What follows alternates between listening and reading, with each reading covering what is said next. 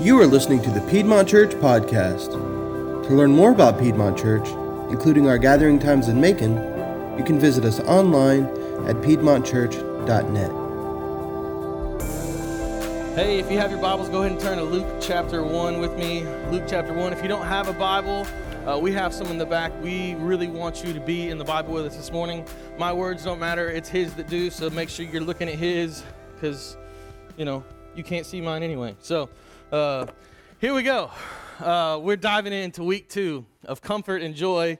So we kicked off this series last week, and we learned that the purpose of Dr. Luke writing this gospel, this account of Jesus the Messiah, the entire purpose was to give his readers an assurance, a clear-cut and dry proof that Jesus is who he says he is.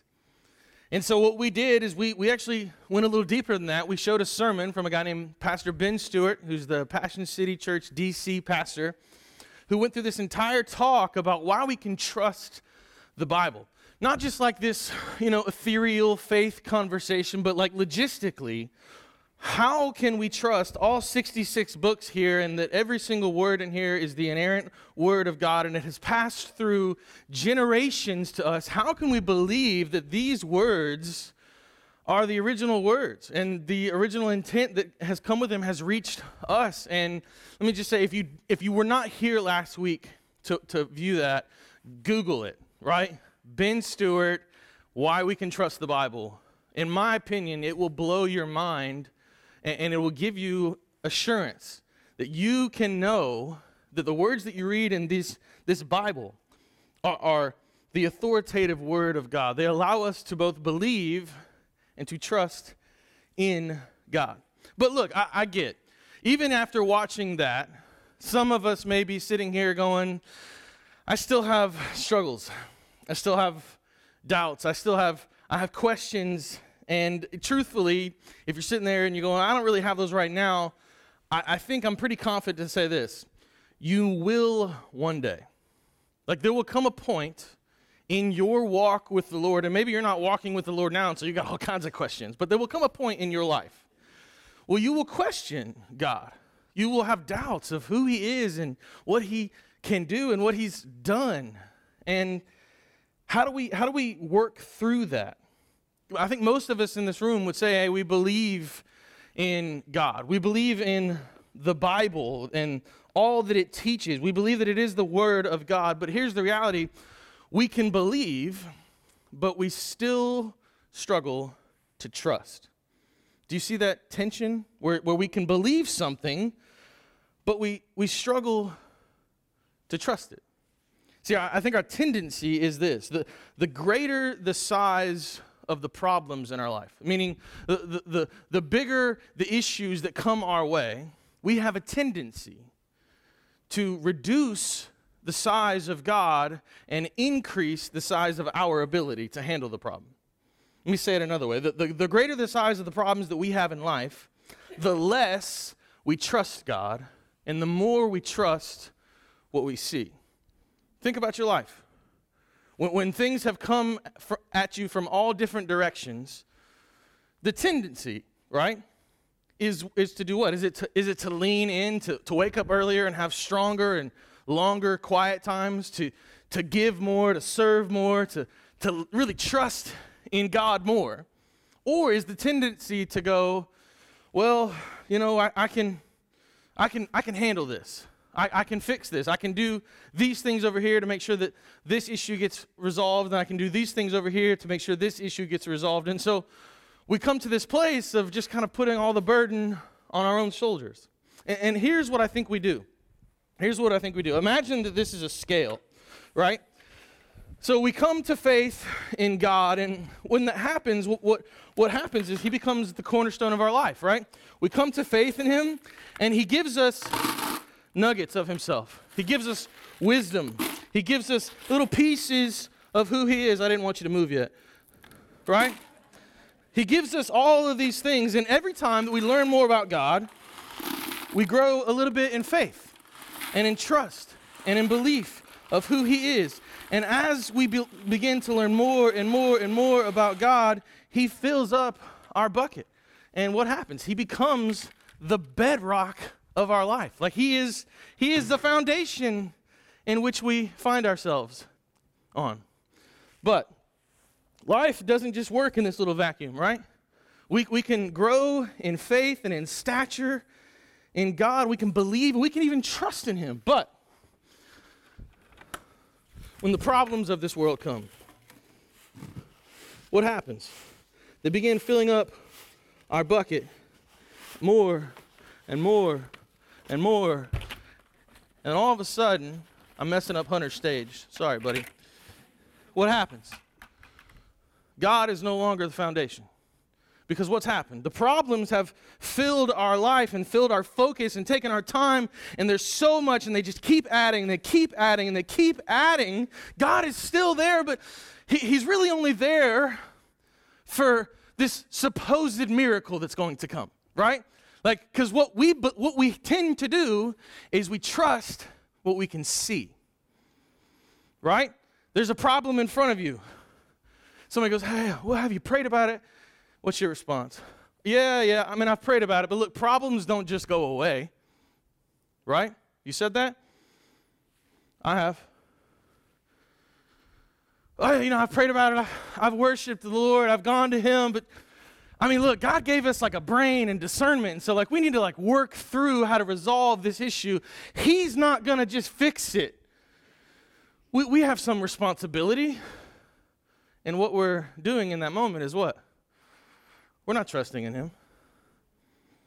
We're trusting in what we can see and what we can fix and what we can do. In reality, we're kind of leaning on ourselves and the problems. So as we dive into week 2 in this Gospel of Luke, we're going to ask the question, certainly, how can we find comfort and joy? That's the title of the sermon series. But it gets deeper. How can we both believe and trust in God? How can we have full belief in who he says he is and trust him at that, so that no matter what happens, no matter what problems come our way, he will always be our foundation? That's what we're going to dive into this morning. Luke chapter 1, beginning in verse 5. I'll have you stand with me as we read the first couple of verses. We're going to be in verse 5. Chapter 1, beginning in verse 5. It says, in the days of Herod, king of Judea, there was a priest named Zechariah of the division of Abijah. And he had a wife from the daughters of Aaron, and her name was Elizabeth. And they were both righteous before God, walking blamelessly in all the commandments and the statutes of the Lord. But they had no child, because Elizabeth was barren, and both were advanced in years. You may be seated. So here's what's happening. Dr. Luke is walking us through this passage. Remember, the first 4 verses, he writes that, hey, I'm going to write this so that you can have confidence in Jesus. You can have confidence in who he is and what he does. So he jumps right into the first account, the first story here. And what is he doing? He's giving us context. So if we remember that the purpose is confidence in Jesus, he's obviously leading us to that, but he's also giving us breadcrumbs to prove the veracity of what he's writing about. The efficacy, the full weight and truth that, hey, this letter is real. And so what he does is he begins by saying, hey, in the days of Herod, king of Judea. We read that and we just kind of gloss over it. But for the first century reader, this in second and third, and the theologian, they would have gone, hey, this is kind of a timeline of what Luke is giving us. He's saying this happened, King Herod ruled between 440 BC and 4 AD. So right here, Luke is just taking all of time and going, hey, it definitely happened between this window. Most theologians believe it happened somewhere in the last decade of BC. So 10, 9, 8, 7, 6, 5, 4, 3, you can count down. But he's also looking to establish something else here. So he's giving us the veracity of the letter by kind of giving us a date. But then notice he switches and he starts talking about Elizabeth and Zechariah. And what does he say about them? They're righteous people.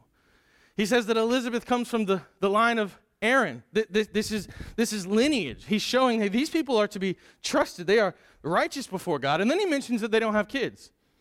What is the significance of that? Well, to the Hebrew reader, this would have been very significant. Think back to the Hebrew text where there's a story of a couple who's maybe righteous and they seek after God, and guess what? They don't have a child.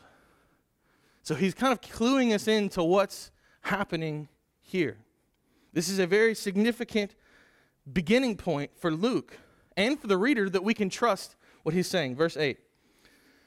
It says, now while he, this is Zechariah, was serving as priest before God when his division was on duty, according to the custom of the priesthood, he was chosen by lot to enter the temple of the Lord and burn incense. And the whole multitude of the people were praying outside at the hour of incense. Now, what we need to see in this moment is that this is not mere happenstance or luck. Luke is explicitly mentioning this because he wants us to see God's providential hand. Now, why is that significant? Well, I want you to think about the last time you said something like, man, that was lucky. Or you made a statement, man, I hope this never happens. Right?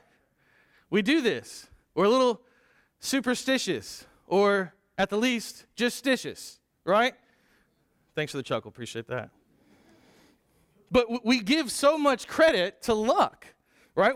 We have athletes who perform these rituals before their games. They don't wash their socks, and we have people who never wash their hands, and all these types of things.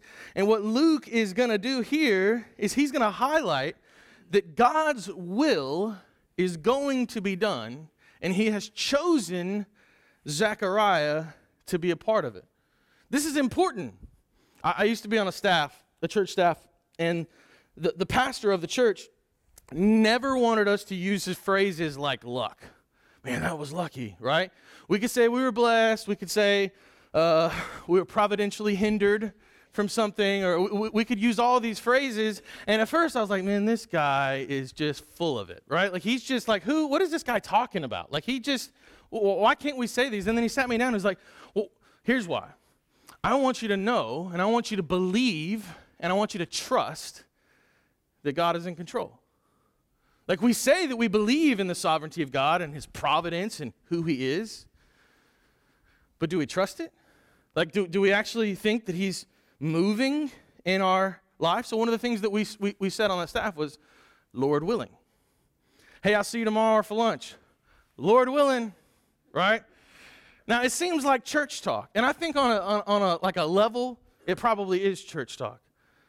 But I do think there's also this other level that gets us to a deeper place of our language and the way we speak matters, right? Well, if we talk about luck and all these other things, are we not at some point kind of telling ourselves that God's not in control? Whereas when we say, Lord willing, and when something good happens, God really saw that move. I think at first we might feel a little cheesy. But if you get down to the root and the truth of what we say we believe, by putting it in words and putting it in action, belief moves to trust. And we're putting it in place to say, this is what God has done. And that is what Luke is showing us here in this moment with Zechariah. It wasn't just them throwing some dice on the floor and Zechariah's turn. No, God is in complete control of this moment. Verse 11. It says, and there appeared to him an angel of the Lord, standing on the right side of the altar of incense. And Zechariah was troubled when he saw him, and fear fell upon him. This is an interesting part in this text. I think we have a tendency to read this and just go, that's just Bible talk, right? That's just spiritual stuff. But what we need to see throughout the narrative of Scripture is that this is a kind of normative response to the supernatural. We know that this angel is Gabriel because in a few verses, in verse 19, he's going to say his name. But what we're seeing in this moment is that the supernatural is witnessed. And when it is witnessed, It is a highly reverential moment, and it evokes great response. When the supernatural is witnessed, it is a highly reverential moment. And he falls on his face, and he's in fear. You see this time and time again throughout Scripture. I want you to keep that thought in mind, that when the supernatural is witnessed, it's a highly reverential moment. Think about that. Now think about our worship gatherings on a weekly basis. Why does it matter that we come ready to experience and to worship a living God?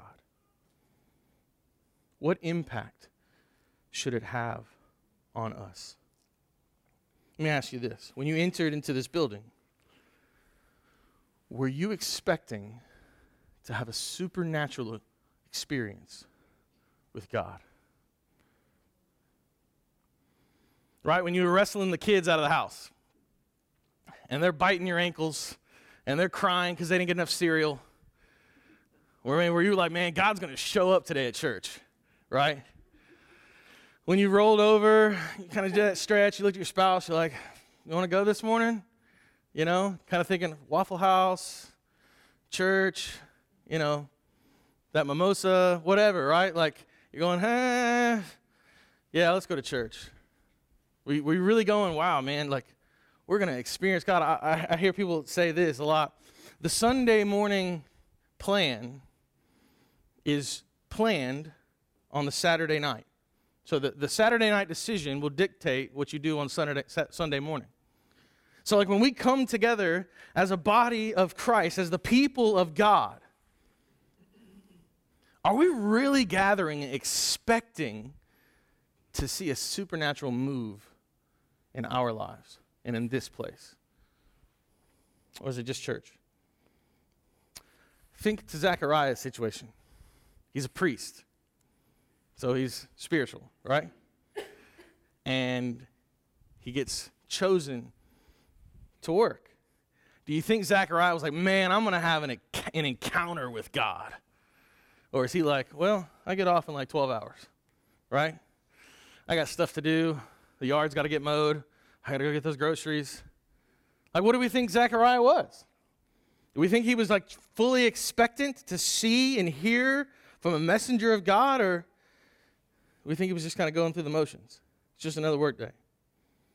What would happen if we treated worship gatherings like what the Bible kind of shows us they can be?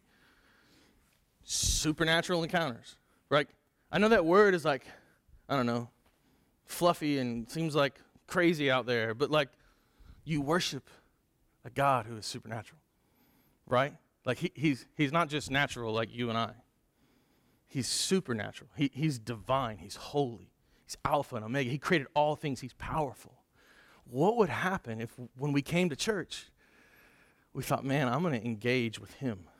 What would happen if when we opened our Bibles at 5 a.m. or 6 a.m. or 7 a.m. or 9 p.m., whenever you do, and you go, man, I'm going to engage with the supernatural? What would happen if you as a Christ follower took the steps in your head and in your heart to know that I have the living Spirit of God inside of me? I'm engaging with the supernatural. Would our worship look differently? Let me ask you this way. Would our worship gatherings look differently? Would they become less about our comfort and more about his adoration?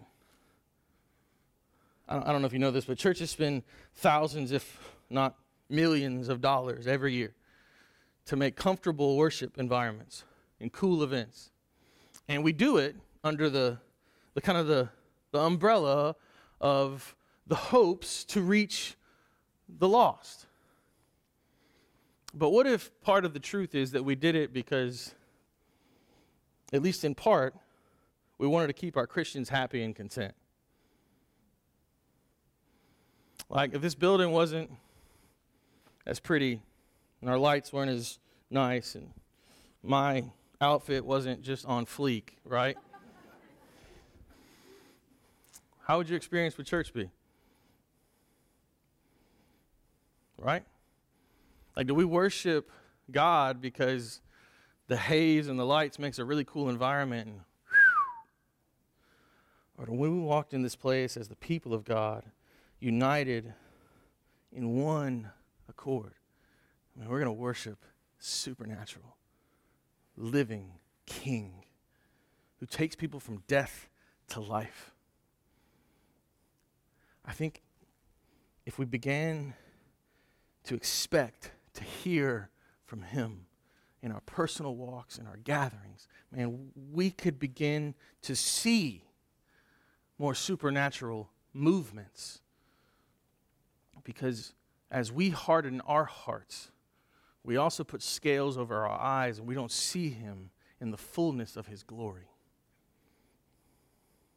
And this is what is happening to Zechariah. He's not thirsty for the presence of God. And we need to be thirsty for the presence of God. Verse 13. The angel said to him, so he's in fear. It says, do not be afraid, Zechariah, for your prayer has been heard, and your wife Elizabeth will bear you a son, and you shall call his name John. In case you didn't know, this is John the Baptist's story, not Jesus's. That's your clue right there. His name's John. And you will have joy and gladness, and many will rejoice at his birth, for he will be great before the Lord, and he must not drink wine or strong drink, and he will be filled with the Holy Spirit, even from his mother's womb.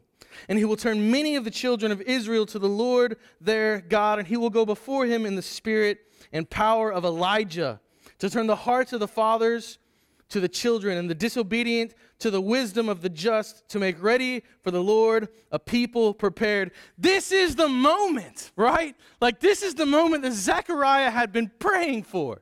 He had long wanted a child. He had long wanted to see the coming Messiah. He wanted to see the fruitfulness of God's kingdom. And before him, he has a messenger saying, it is time, right? Like, this is the moment when this will happen. And Zechariah is sitting in front of this messenger going, my prayers have been answered.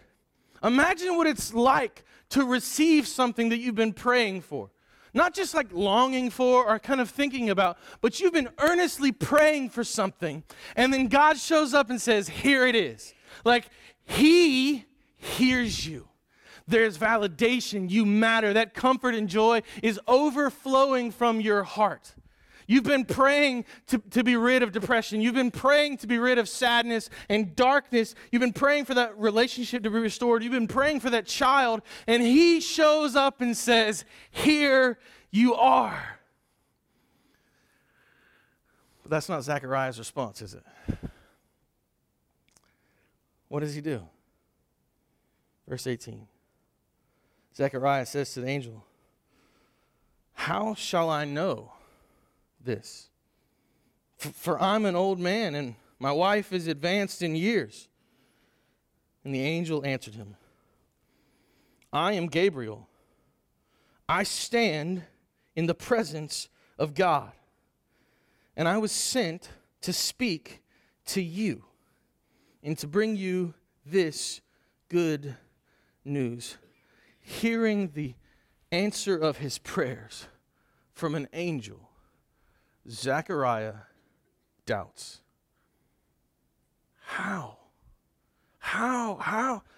could he have this foundation and belief in God, but yet the problems of him and his wife being old be too great for the one that created him?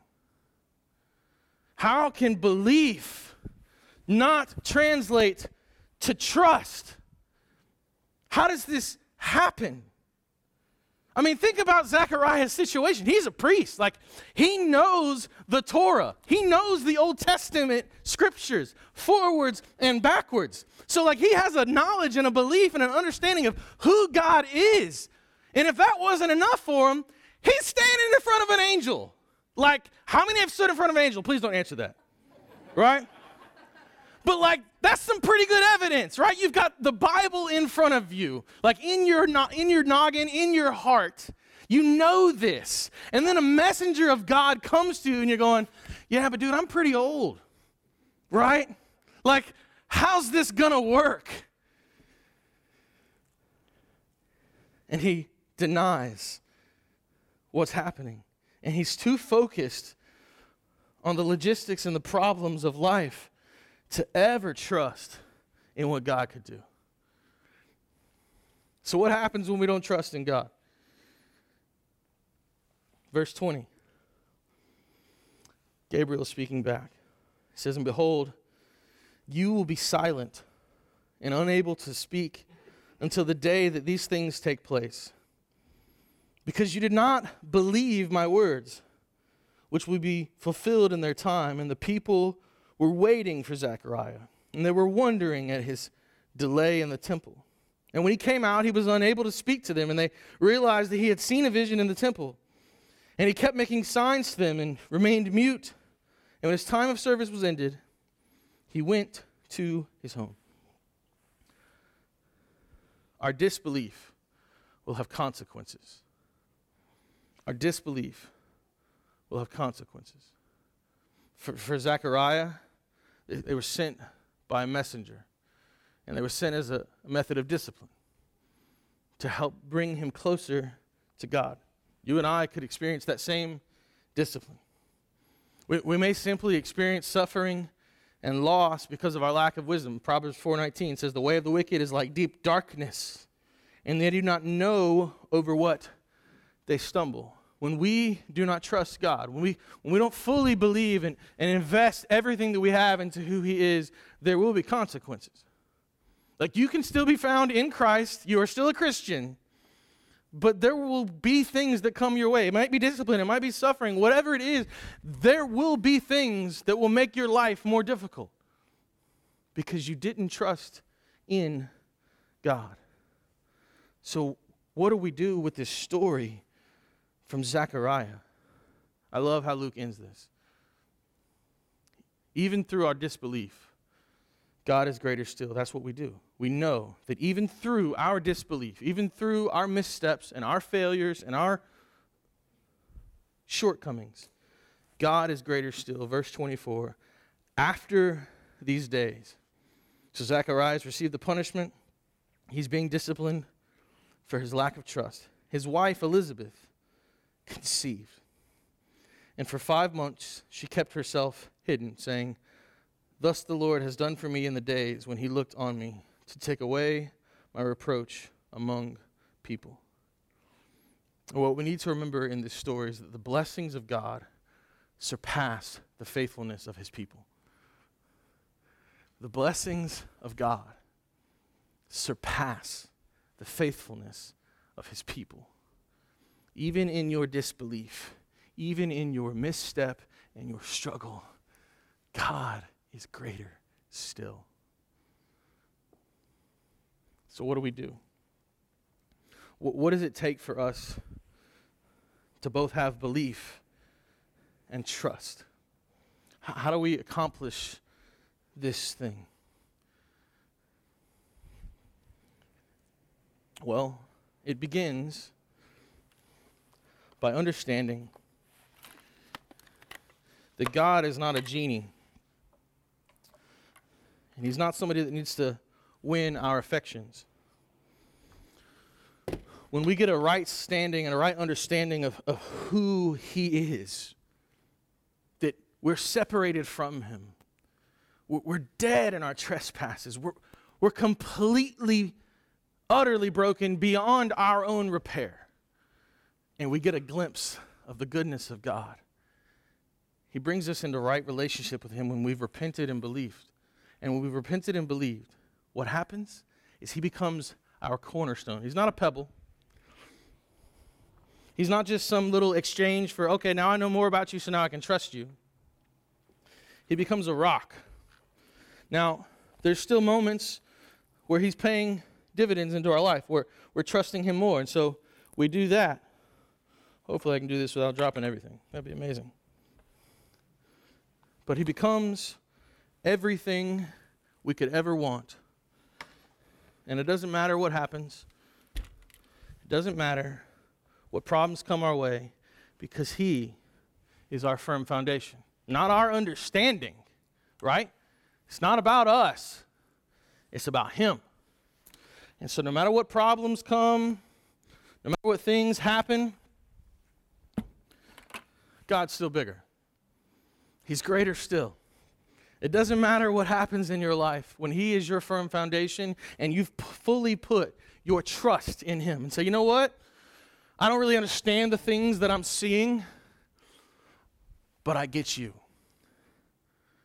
And you are greater than anything that I could ever stand. I don't even completely understand you. But I'm not only going to believe, but I'm going to fully trust. No matter what my eyes see.